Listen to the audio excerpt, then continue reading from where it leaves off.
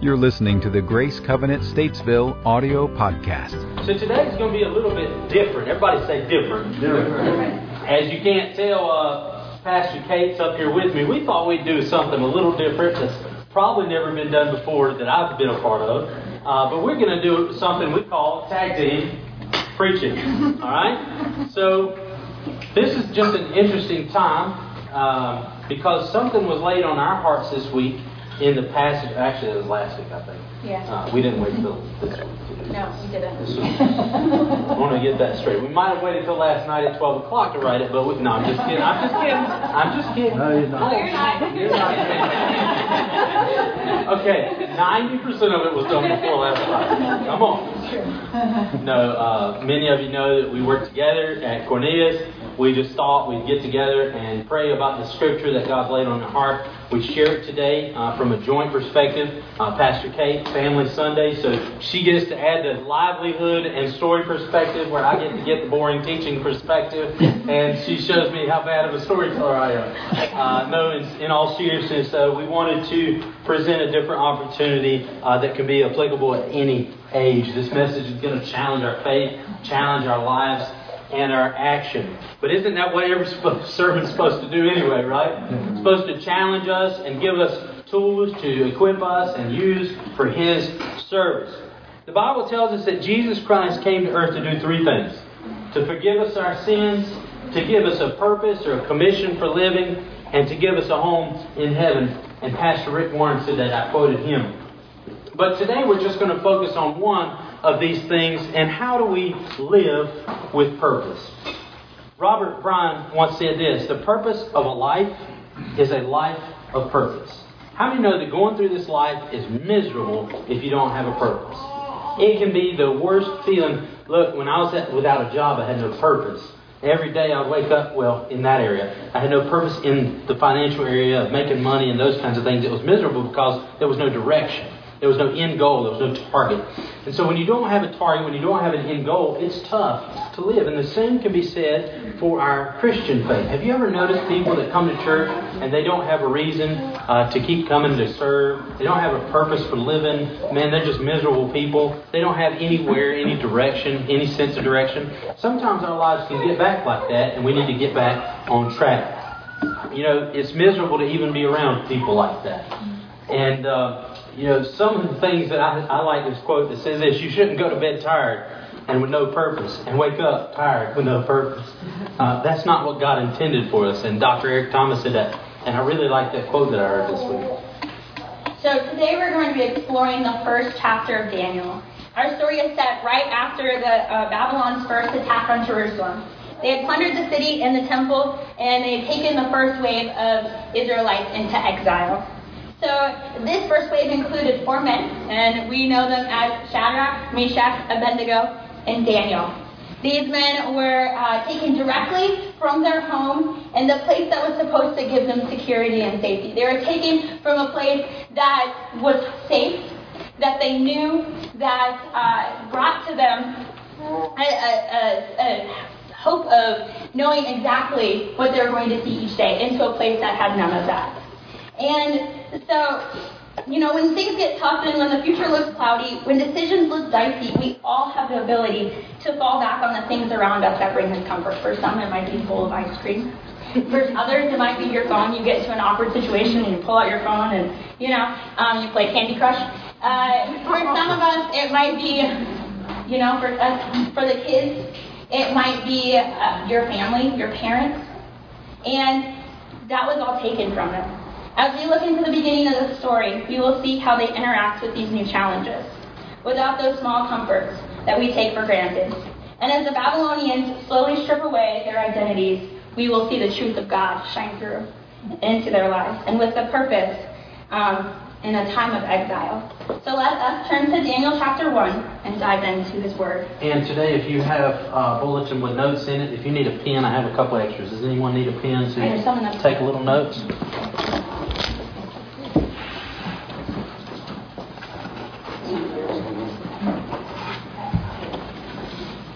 Awesome. Okay, so in the 3rd year of the reign of Jehoiakim, king of Judah, Nebuchadnezzar, king of Babylon, came to Jerusalem and besieged it. And then the Lord delivered Jehoiakim, king of Judah, into his hands, along with some articles from the temple of God. These he carried off to the temple of his God in Babylonia and put in the treasure house of his God. Then the king ordered Ashpenaz, chief of his court officials, to bring into the king's service some of the Israelites from the royal family and the nobility.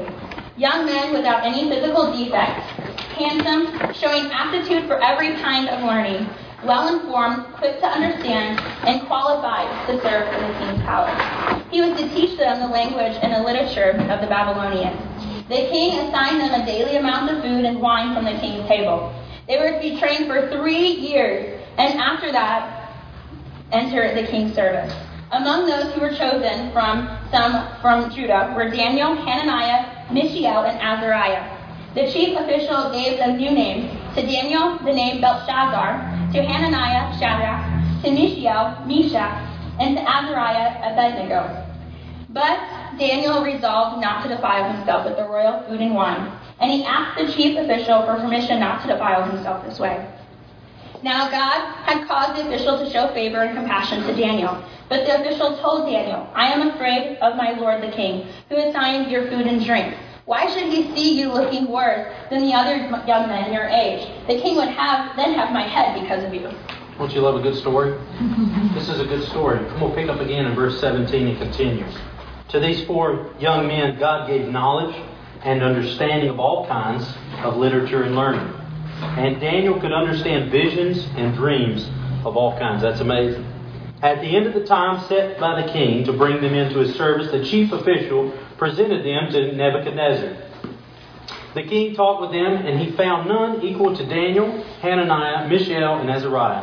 So they entered the king's service. In every matter of wisdom and understanding about which the king questioned them, he found them 10 times better than all the magicians and enchanters in his whole kingdom. And Daniel remained there until the first year of King Cyrus. There's something really applicable right there at the end. And that's when you are a follower of God, you're a follower of Christ, you promote Him in your life, you live with purpose, God can promote you. God can highlight you and highlight Himself. It says 10 times more than the people that they called on every day for things like this. They made them more qualified, all kinds of things. So today we want to share with you 4 truths about living with purpose, how to live it out. And today the first truth is this. When you live with purpose, number 1, you trust God's process. You trust God's process. How many know that sometimes God's process is not what we thought it was going to be? Right? The way He takes our life, look, I can tell you that right now. Being honest. The way that God has taken my life right now, I did not understand all the steps that were going on. And in our lives, that's the same thing as what we saw in Daniel chapter 1. In fact, if you remember back to what Kate just read, it was a long time.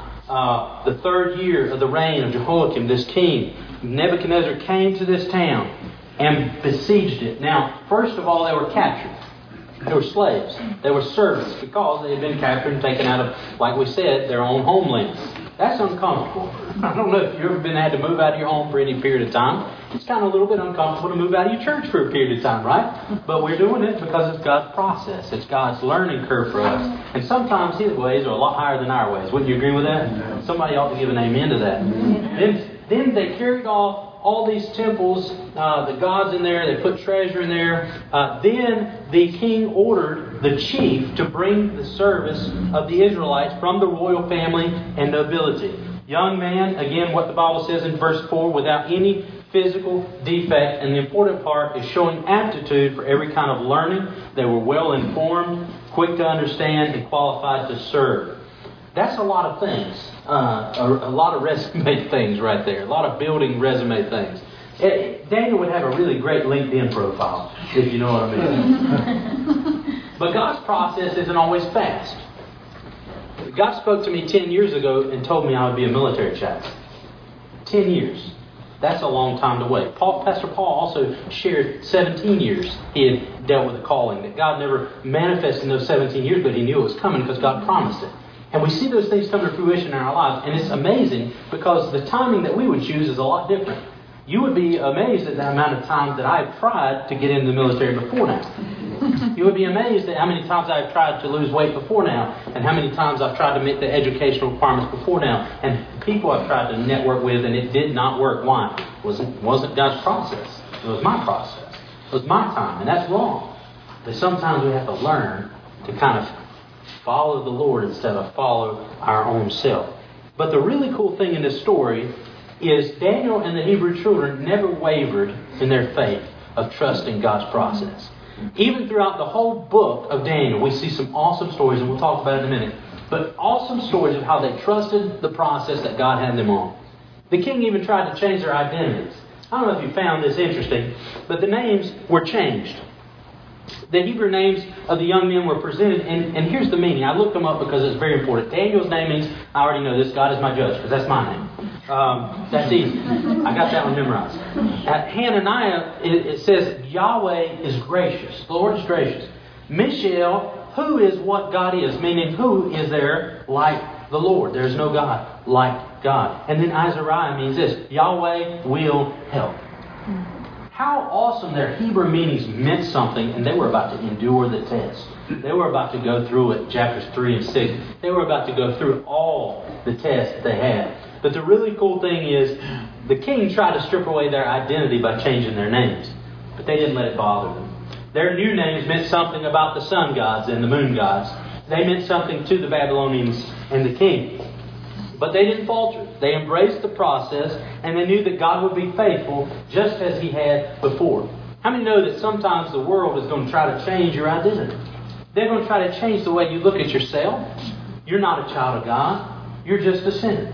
But the second part of that is you are a child of God and you're saved by grace. And there's nothing you can do to earn it.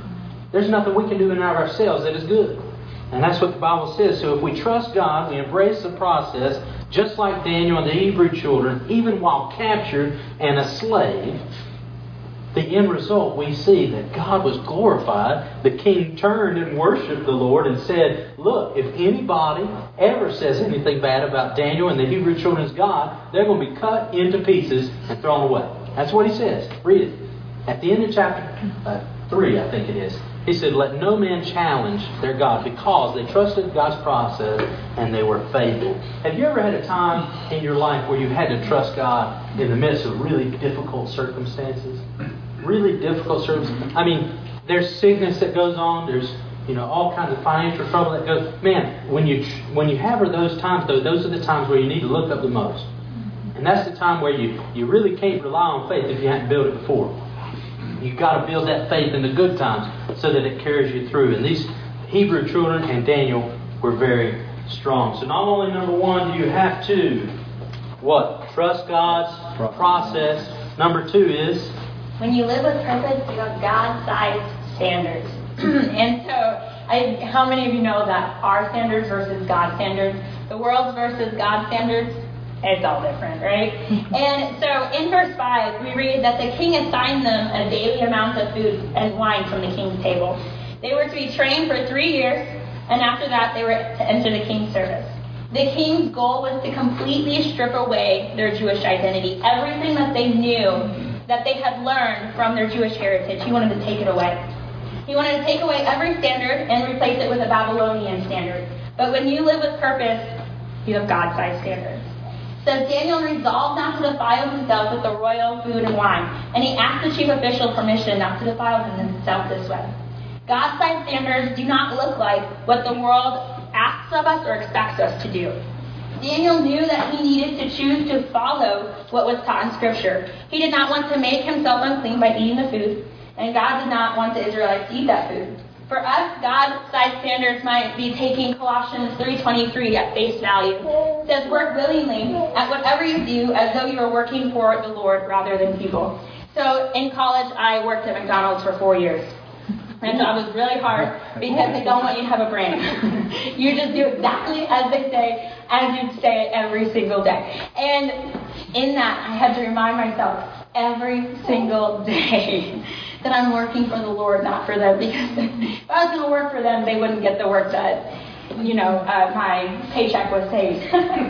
So, the other one might be John 13:35. that says, "By this everyone will know that we are disciples. You are my disciples if you love one another." What Daniel did here is he went against the grain. He was brave, and God honored that bravery, as you see in the next few verses. It says, "Now God had caused the official to show favor and compassion to Daniel, but the official told Daniel, 'I am afraid of my Lord and King, who assigned your food and drink. Why should he see you looking any worse than the other young men your age? The king would have my head because of you.'" This makes me laugh because the things that they were assigning him, we all know that stuff is horrible for you. And so for him to say that, but they had no idea. They didn't have God dictating their diet like Daniel did. The fear the official had is one that I'm sure a lot of us have. And it takes me back to a quote that shaped me as a young teen. "If you don't stand for something, you will fall for anything." Church families, kids, teens, and adults, we need to figure out what those non-negotiables are for us and to stand for them. When we decide today what to say no to and what to say yes to, it's going to make saying no and yes easier later. Not only that, but it's going to give us the strength. We'll be able to figure out how people are going to respond. And so we'll have a strength to not let that stop us from doing what we're supposed to do. It says later in the scripture that Daniel, he got smart and he knew he was relying on God and he was relying on God-sized standards. And he said, "Test what's going on. Test what we're doing after 10 days. If it doesn't work out, then we'll change it and you can punish us or whatever." And so Daniel did not allow the situation and its lack of hope to paralyze him. As we were going through the story, I just kept on putting myself in Daniel's shoes. I can't imagine the fear that he faced. The hopelessness, not knowing when he was going to go back home, or even the state of his home when he got back there. I cannot imagine. And even in that, he knew what his God-sized standards were, and he held to those. And so, for us, that is looking into Scripture, into the life of Jesus, and what he taught us to do, the way that he upheld those standards with the Pharisees of the time and the religious leaders of the time. We are as well to hold up those standards. So, we've gone through. So the first point is you trust God's process. The second one is this: you have God-sized standards. And the third is this today: when you live with purpose, it makes way for the miraculous. Everybody say miracles. Miracles. I don't know if you've ever experienced miracles, but they're powerful.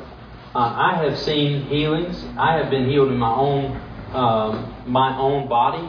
I had this may seem weird to some of you. I had a skin tag over this ear, and it becoming huge and engulfed, and it was painful. And I'm like, well, goodness gracious, what do I do about this? And the first thing that came to my mind was, I ain't going to the doctor. I'm going to pray about it. So I laid my hand on it, prayed about it, and the next morning I woke up, it was gone. And I'm like, yeah, wow, that's amazing. So many of you know about my ankle trouble that I've had. I've had prayer over that. I don't have pain anymore with my ankle. And recently I've had knee pain running because I run a lot. And I've been praying over that. The pain's gone with that. I just trust God that He's going to take care of me in the miraculous because of the other first two. We trust the process of God, and then we have God-sized standards, which leads us to the miraculous. And in Daniel chapter 1 and verse 17, it says this: "To these 4 young men God gave knowledge and understanding of all kinds, which can only be explained by Him. At the end of the time set by the king to bring them into his service, the chief official presented them. He talked with them and found, like we said, none equal to these children, the Hebrew children. So they entered the king's service." God has a way of separating us from the rest of people when we're anointed and called by Him. "In every matter of wisdom and understanding about the king questioned, He found them 10 times better," just like we just said, "than all the magicians and enchanters in His whole kingdom." You see, when we live with purpose, God opens the miraculous. And if we think about it, we look in Daniel in the lion's den in chapter 6. It says, "Daniel answered, 'May the king live forever.' So he honored the king, but he said, 'My God sent His angel, and He shuts the mouth of the lions. They have not hurt me because I was found innocent in His sight.'" That's a miracle. It's a miracle that he was thrown in this den of lions and the angels shut their mouths. They were not able to harm him. Another miracle was the Hebrew children and Daniel in the fiery furnace, Shadrach, Meshach, and Abednego. You may remember the story. It's a powerful story because the king heated up the fire. Even the guys who were heating up the fire died. And then the Hebrew children were thrown in. I often put myself in Daniel's shoes. He had to watch. It wasn't comfortable for him. He had to watch these Hebrew children. Now, I imagine that he probably had a hint of, what's about to happen. But he also had this unwavering faith, unwavering stand that he knew God was going to take care of him. And then another thought that I heard this week was Daniel probably was able to see the fourth man in the fire. But I wonder, the Bible never mentions if the 3 Hebrew children in the fire actually saw the fourth man. Did you ever think about that? The Bible never mentions that the children inside saw Jesus or the angel or whoever with them. But they still stood unwavering in their faith. But the king saw it, and the king honored them, and the king honored God. And that's amazing. That's a miracle. The other miracles in the book of Daniel is the dreams and visions he has.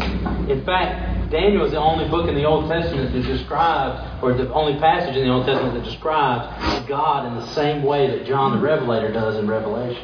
It's interesting. There's so many things that tie this book and is miraculous. And Nick V, the guy speaking tonight, actually has a quote I found online. He says this: if you can't get a miracle, become one. And that's the way he lives his life. If you can't get a miracle, if you're not getting your miracle, become one to somebody else. And that's an important thing. But again, living with purpose requires consistency, it requires faithfulness, and it requires faith. Because our identity, again, is found in Christ. The Bible says in Romans 8 and 37 and 38 that we are more, 28, that we are more than conquerors through Christ Jesus. What is a conqueror? Someone that overcomes. We're more than that through Jesus. And only through Him can we do that. The Bible says that through Christ, I can do all things that strengthen me, right? Through whatever, you know what I mean. I can do all things through Christ who strengthens me. That's better. And then Jesus even says, even greater things of these you will do in my name.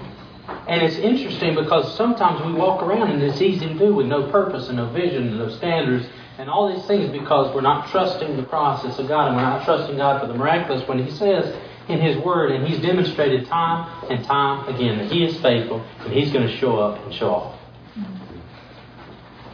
So, the last one is, when you live with purpose, you start today. So, I want to tell you a little story. A few years ago, I went to Egypt. And before going, we were sharing with the group some major fears we had about going to Egypt. And one thing I said to the group, and I still remember it today because my fears were unfounded, as I found out, is I was afraid, first off, it would be the first time I'd be going to a country that wasn't Latin-based, that I couldn't figure out what the words were by reading it or trying to guesstimate, right? It's all in Arabic. The next thing is how people communicate there. The culture is so different that most of the time it's really close in your face and they're yelling, and it sounds like they're angry when they communicate in Arabic. I was afraid because I knew that, I'm going to see some super weird things. One of the things that's interesting there is when good male friends are hanging out together, walking down the street, they tend to hold hands. And then another thing is that and they also rode on bikes together a lot, which is interesting. But I love you, but I don't love you that much. And then Egyptian people eat food in what they call a family style, and this means that no one has a plate, but everybody has a fork and a piece of pita bread. And you just dig into whatever bowls around you, which I think everybody should adopt. It was amazing. And then the other thing is that I learned while I was in Egypt is that drinks should be only consumed after the meal. It's very unhealthy, according to Egyptian custom, to drink before. And we got really upset at our waiter at the restaurant one time because where's the drinks? We ordered them. And so, but what I was terrified about is that I would get lost in the culture, that I would get lost in the differences, and that it would overwhelm me, and that it would take away all my identity. And so I think about that today, going into the book of Daniel, into the story of these 4 young men, and the fact that they were taken out of their culture, out of the things they knew. I was taken out for 10 days and put somewhere else. It was an unforeseeable future. They had no idea when they would go back. They had no idea what everything would look like. And, I know a lot of good friends, and I know some of our international travelers here today would say that when you're staying in a country for an extended amount of time, you get something called culture shock. And it's trying to figure out your place in that culture and how to do what the culture says, but also remember your own identity. And these guys, they were getting forced to have their identity stripped from them. And so in verse 3 to 4, we find that the king ordered Ashpenaz, chief of his court officials, to bring into the king's service some of the Israelites from the royal family and nobility. Young men without physical defects, handsome, showing aptitude for every kind of learning, well-informed, quick to understand, qualified to serve in the king's palace. He was to teach them the language and literature of the Babylonians. And from this verse, we can gather a few things. A number of qualifications were necessary before young men were eligible for training in Babylon. The trainings had to be a certain age. Young men is the translation of the Hebrew word, which is yeladim, which may refer to children, boys, or young men. And according to Plato, the education of Persian youths began in the 14th year. And so it is reasonable to assume that the Babylonians commenced the training of young people at the same age as the Persians. Daniel then would likely be about 14 or 15 years of age when he was taken into captivity and began his training. Nebuchadnezzar wanted boys that were teachable age, people that were easily moldable, easily manipulated, people that, only had a few years to learn their customs so they could change them. How many of you are close to that age? Just a few years off of 14 or 15? We got some, we got 10-year-olds in the room, we got, but my point here is your age doesn't matter when it comes to God. At 14, these boys were taken into exile, brainwashed and sent to do the king's bidding. God had other plans for them, and God has plans for us. Whether we're 8, 10, 16, 30, 45, or 80, God wants to use you. We tend to use tons of excuses as fodder for the fire of I can't. Our age, our position, our wealth, and our experience do a great job making our campfire really big. But have any of us stopped to realize that all of those things are better reasons for God to use us? They were young, easily manipulated, without identity, without family, without hope, and they lived with purpose. And God took their purposeful lives and used it for the fire of I will. Not our will, but God's will. He uses us in unimaginable ways when we put down the can't and take up His I will. I will do your will, God. When you live with purpose, you start today. We should not allow our can'ts to be bigger than His I will.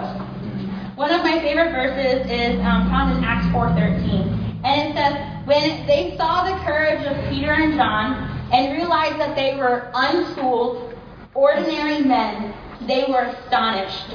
And they took note that these men had been with Jesus. So His qualification is being with Jesus. It's not our age, it's not our experience, it's not any of that. It's being with Jesus. When we are with Jesus, when we live with purpose and follow God, He's going to take us to the places that we could never get on our own. He's going to take us to people that we would never think about talking to or reaching for. And it's not something that we might even have to go out of the place that we're at right now. It might be in the job you're at right now. It might be in this classroom, in school right now. It's in the place that you're at. God has called you to minister and to witness to people around you. And you know what? I am so jealous of people who have jobs outside of church, because you guys can witness to people in so much greater ways, impacting ways than I ever could. Because you see them every single day. You get to make relationship with them. When I make relationship with people, they're like, I think she's just trying to convert me. She's a pastor. That's all she wants to do. And, it was funny. A few weeks ago, I was home. And I told you I worked at McDonald's all 4 years through college. And there's one of my favorite things to do is on Saturday mornings, there were these 4 old guys that, retired men that love to go and drink coffee at McDonald's. And so I walked up to them, and I don't know if you've noticed, but I've changed over the last few years. So I walked up and I sat down at the table with them. And they looked at me and they were like, this is a crazy lady who thinks it's okay to sit at our table. And, they're kind of grumpy. And so I sit there, and then finally one of them, he looks up and he's like, you used to work here, didn't you? And so we had a good conversation. It was amazing. And they knew that I went to Bible college in North Dakota. They remembered that. They knew that I was probably a pastor somewhere. They didn't know where. At the end of the conversation, of course, it went to God, it went to all of that. They said to me, next time you come back up to try to convert us. But it was amazing to be able to witness to people just by generosity, just by showing them love, by being a super hard worker in that situation. And God is calling us to start today, not tomorrow when we're better capable, but today so He can be the one to make us capable. There's always a better excuse tomorrow. I'll get my finances in order tomorrow. When I make more money tomorrow, I'll get my weight in order when I have better opportunity to eat better and I'm not so busy. I mean, the list can go on. We can make excuses. One thing I like to remind myself of is this little phrase, and if you'll call and respond it back to me, it says this: I can, I will, I must. I was talking with someone yesterday at men's breakfast, and they said, it seems like we've lost our passion for the lost souls. It seems like sometimes we don't remember that it was a great commission. It wasn't a great suggestion. And a lot of times we can begin to tell ourselves lies of the enemy that we're not qualified enough, we don't know enough, and those kinds of things. But just like the verse we read, they will know you're my disciples for the love you have for one another. And that's something we can all do. That's something we can all do today and start now. We don't have to wait until tomorrow. But we can dive into that word, and we can learn, and we can grow. So again, today, these 4 points is when you live a life with purpose, or you live with purpose, you trust God's process. You have God-sized standards. It makes way for the miraculous, and then you start today. Would you stand and pray with us today? Father, we thank you for an incredible word right out of Daniel chapter 1. God, we see through the Hebrew children's lives that you bless a life of faithfulness, a life that honors you, that's faithful to your standards that you've called us to. And God, when we don't delay and we start no matter where we are. God, we see in the midst of circumstances, even though they were in captivity and slavery, that they were bonded and not free, God, that you made them a witness.